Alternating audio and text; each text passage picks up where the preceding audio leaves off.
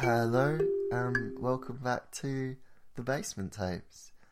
This is a podcast where we listen to my deceased granddad's mystery story tapes in my basement that used to be his. Thank you for all your kind emails. Munch is doing very well, thank you. Munch is the stray cat that I've low-key adopted.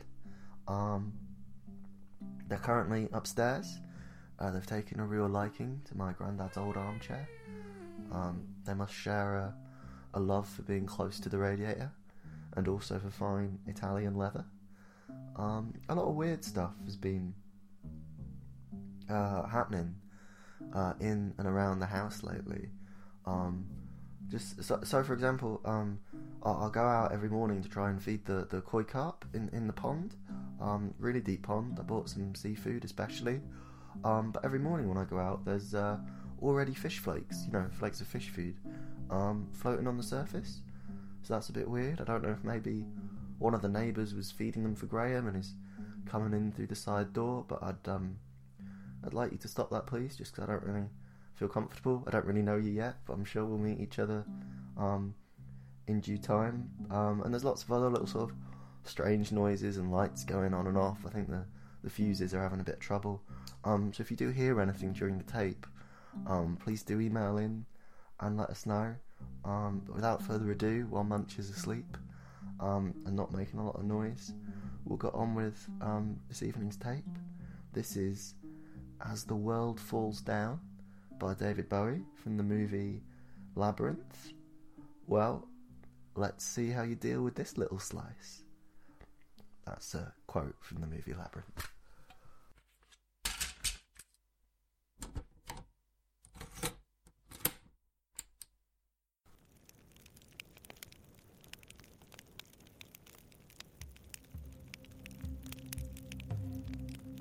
Fire. Why always fire? Who was fire? Who was that? Vulcan? Was that him? Architect of Pompeii? The mortals always said we were lovers, but the god of forges and the goddess of love have very little to talk about. The boy's house was on fire. The walls, the floor, the olive wood beams. He holds an image of me in his arms, half wrestling, half cradling it through the crumbling doorway of what was his home. The closer he holds it to his chest, the closer the image becomes my likeness. The sweat from his brow runs into my terracotta curls and down my face. I think he hopes it will save the clay from cracking. Pretty boy sheathed in sweat, and the shrine with a little dish at my feet full of water, and where each morning he left a denarius, and rarely ever wet his hand to take a coin back, and even then only to pay the landlord, and always so sorry when he did. Faithful little boy. I never cared. You didn't need gods to start a war, and you don't need them to love. What was his name? I knew two such faithful little boys a lifetime back. Pretty little boys suckled by wolves. It was never going to end well. Little men raised on savage milk. But I tried. I tried to see the beauty in the split bone and curls of blood when Romulus smacked Remus silly with that rock, just roughhousing. Just play. Just cubs, I told myself. Tried too to see the beauty in the grass and the flowers that rose from the blood. And then the bricks, and then Rome, and then the Colosseum. And where is it now? Like a dish of oil and water, burning on the hill. The boy has made it out of the house, but my last shrine still stands inside. I don't blame him. Blood-soaked and shiny, throat sore, shouting my name, shouting, "Sorry, Venus, sorry." He's running down his street, one sandal lost, and half his street is a blue mosaic, not for any reason, not for any festival that anyone can remember, just a picture of some waves that starts nearly where his door is, a sea view. A left, past the potters, past the man in the street with the knife in his back, not a war knife, kitchen knife. as though someone saw the flames and decided to do what they'd always wanted to do. He's found the Tiber, faithful little boy Maxentius. That's his name. That's it. And the river choked with rubble and the bits of where people used to live. A frigate borne downstream on hot winds, 2 of the 3 masts alight. So serene. And the little flaming people tumbling off the sides. Max is shouting something else, shouting to the men on the boat, to the river, to the clay pits, to the fire, someone else's name. Silvius? Sylvanus? It's hard to hear over the flames. An ember touches the boy's cloth shirt and he's alight and dives into the wet clay, rolling, hissing like a blacksmith quenching a sword. Children would come to the clay pits, where the water met the earth and made the stuff of bricks, hurl sods of it at one another and sometimes leave a print of a finger in one of their projectiles. The masons would shape the bricks, and sometimes some freak-lucky accident would make the print survive, and somebody's house would have a child's fingerprint in the walls. I used to wander the streets and look for them. I thought them lucky. Can I remember a single prayer of his? Latin's such a tricky thing, imperfect instrument, all bits and pieces that sound alike, like fish bones in the throat. I liked it much better when they would sing, or drink, or play the goatskin drums. No need then to hear the words, to know that I was sought. I liked it when they kissed. But on Velian Hill, Latin had its moment, burnt down and put back together by Maxentius. A little temple. Templum Venaris et Romae, temple of Venus and Roma backwards, amor, Rome and love, love and Rome. What's a Roman god without Rome?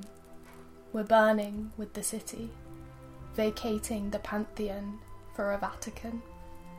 He's up, cut freshly on the forehead by some scrap of river flint buried in the clay, wading in the shallows and the mud, still screaming, "Silvius, Silvius!"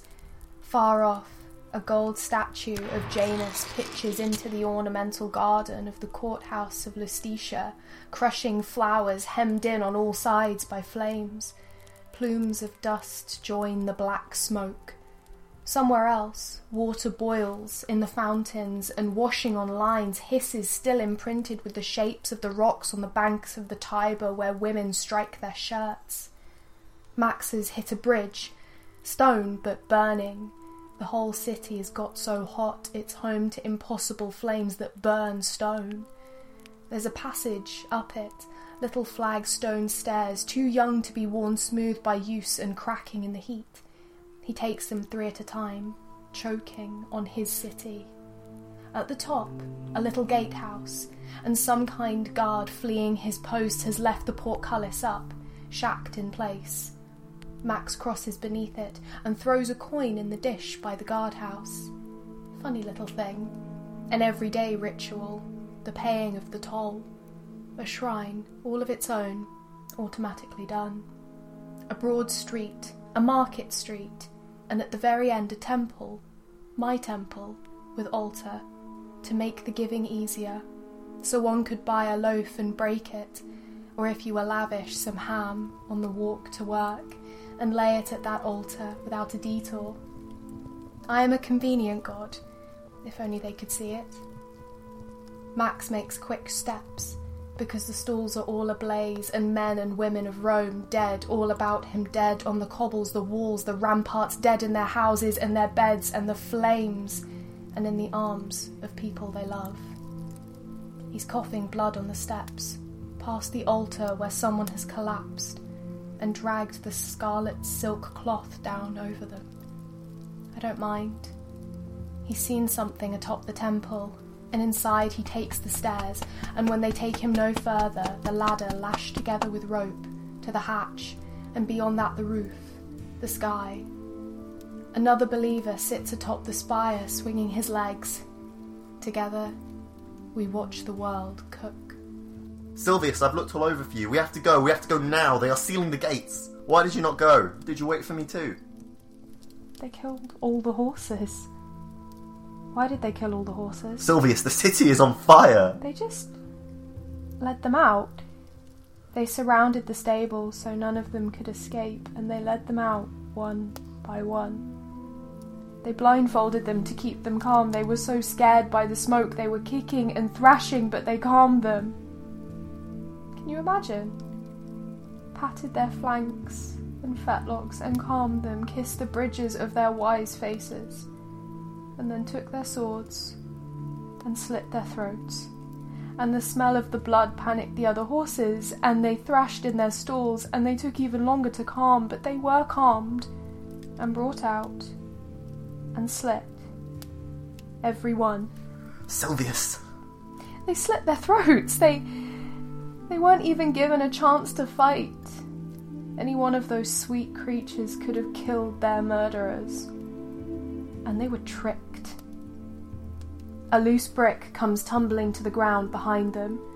Not even these little boys and their good hearts can keep my temple from collapsing.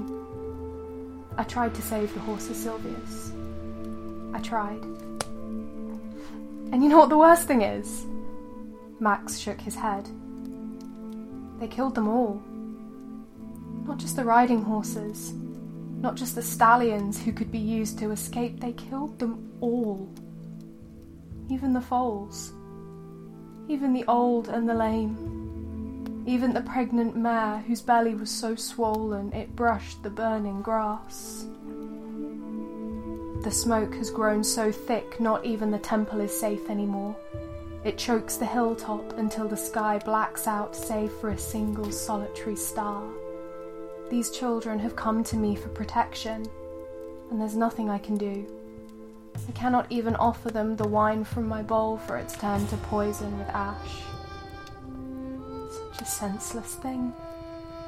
I watched it from up here. Can you imagine why? I can't see the point of it.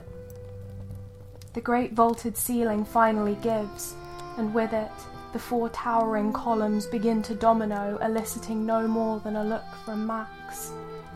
One boy sits by the other, and puts his head on the other's shoulder. The burning frigate has run aground. I'm not sure there was a point, Sylvius. I think it was made to be empty. They killed all the horses, Maxentius! And I can see the reason to burn a city, but not to kill its horses. Let me save these 2. Just 2 boys composed of Eros and of dust. Flames lick their feet, and I give it one last try. One last push. Venus, the morning star, who led great Caesar's soul to heaven, can't put out a little fire. I pray to all my forces, Juno, Cupid, the Dryads, and all my enemies too, Mars, Minerva, Virtus. The fire ignores us all. 2 children sit in Mars's playground, if only he'd lived to see it. One crying, the other comforting. In the wine-dark sky, a star winks out.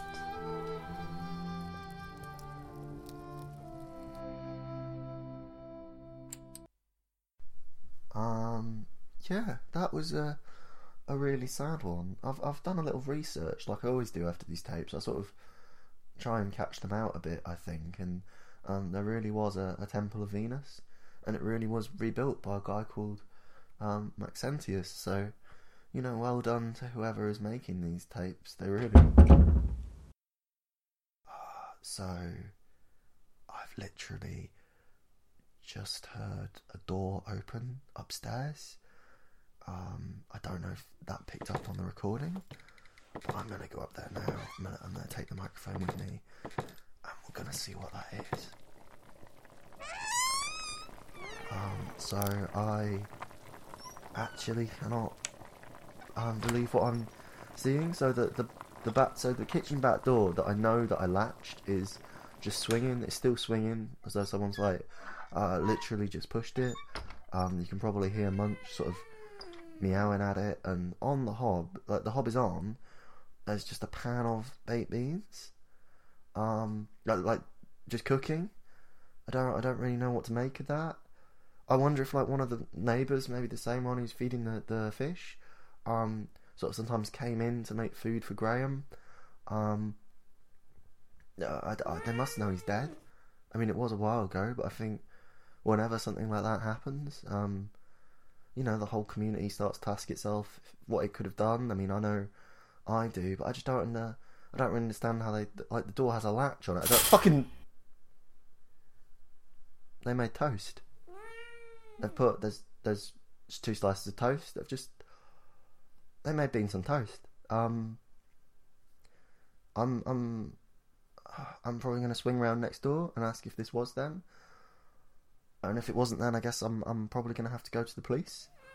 I don't really understand. I guess I'll just finish. As always, this episode was directed by Gabby Corrymead and Joel Walsh. Sleep well, and I hope that you have good dreams.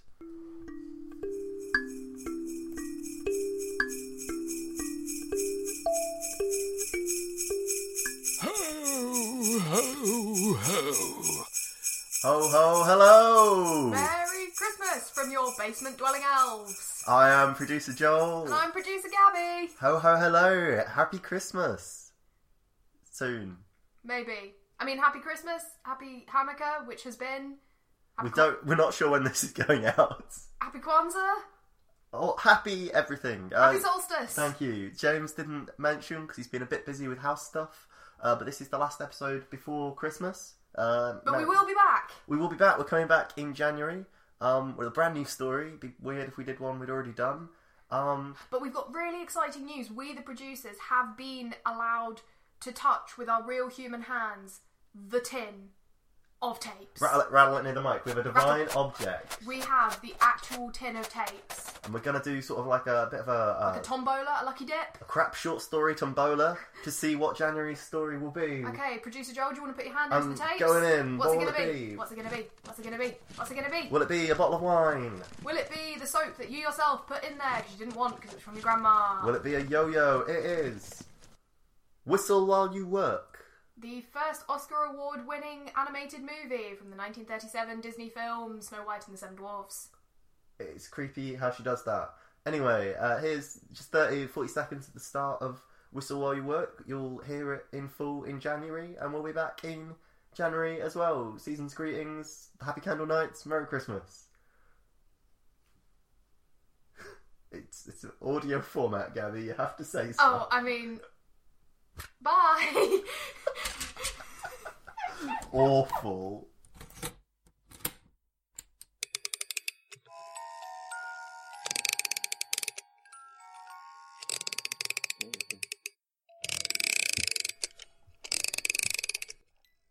Will you stop spinning? You're making me dizzy just looking at you. Terribly sorry. Just needed to get in spin class. One more round. Won't be long. You should try a more sedate lifestyle. Who are you again? I'm Bovril. Good grief, Bovril? Haven't heard from you in years. I couldn't see you under all that dust. He's got bobbins in him now. That's Mr. Bovril Bobbins. And when was the last time you were used, Mr. Bovril Bobbins? Christmas Day, 2003. She had a ladder in her pantyhose. You don't darn pantyhose, you daft sod. She did. She definitely did. She darned her pantyhose with my bobbins. Quite frankly, I don't understand why you're not in the kitchen with Penny and Tony. Penny and... Who's Tony? You know, Rigatoni and Penny. Oh, I don't like that lot. Coming over here taking our shelves. Do you reckon I've got time for one more spin? Is she back yet? She's not coming back. What? Not coming? Well, of course she's coming back. She has been gone an awful long But she always does Asda on Thursdays. She'll be back after that. I can't believe I'm going to say this. Grandfather Clock. How can I help you? How long has Doris been gone? Couldn't say. I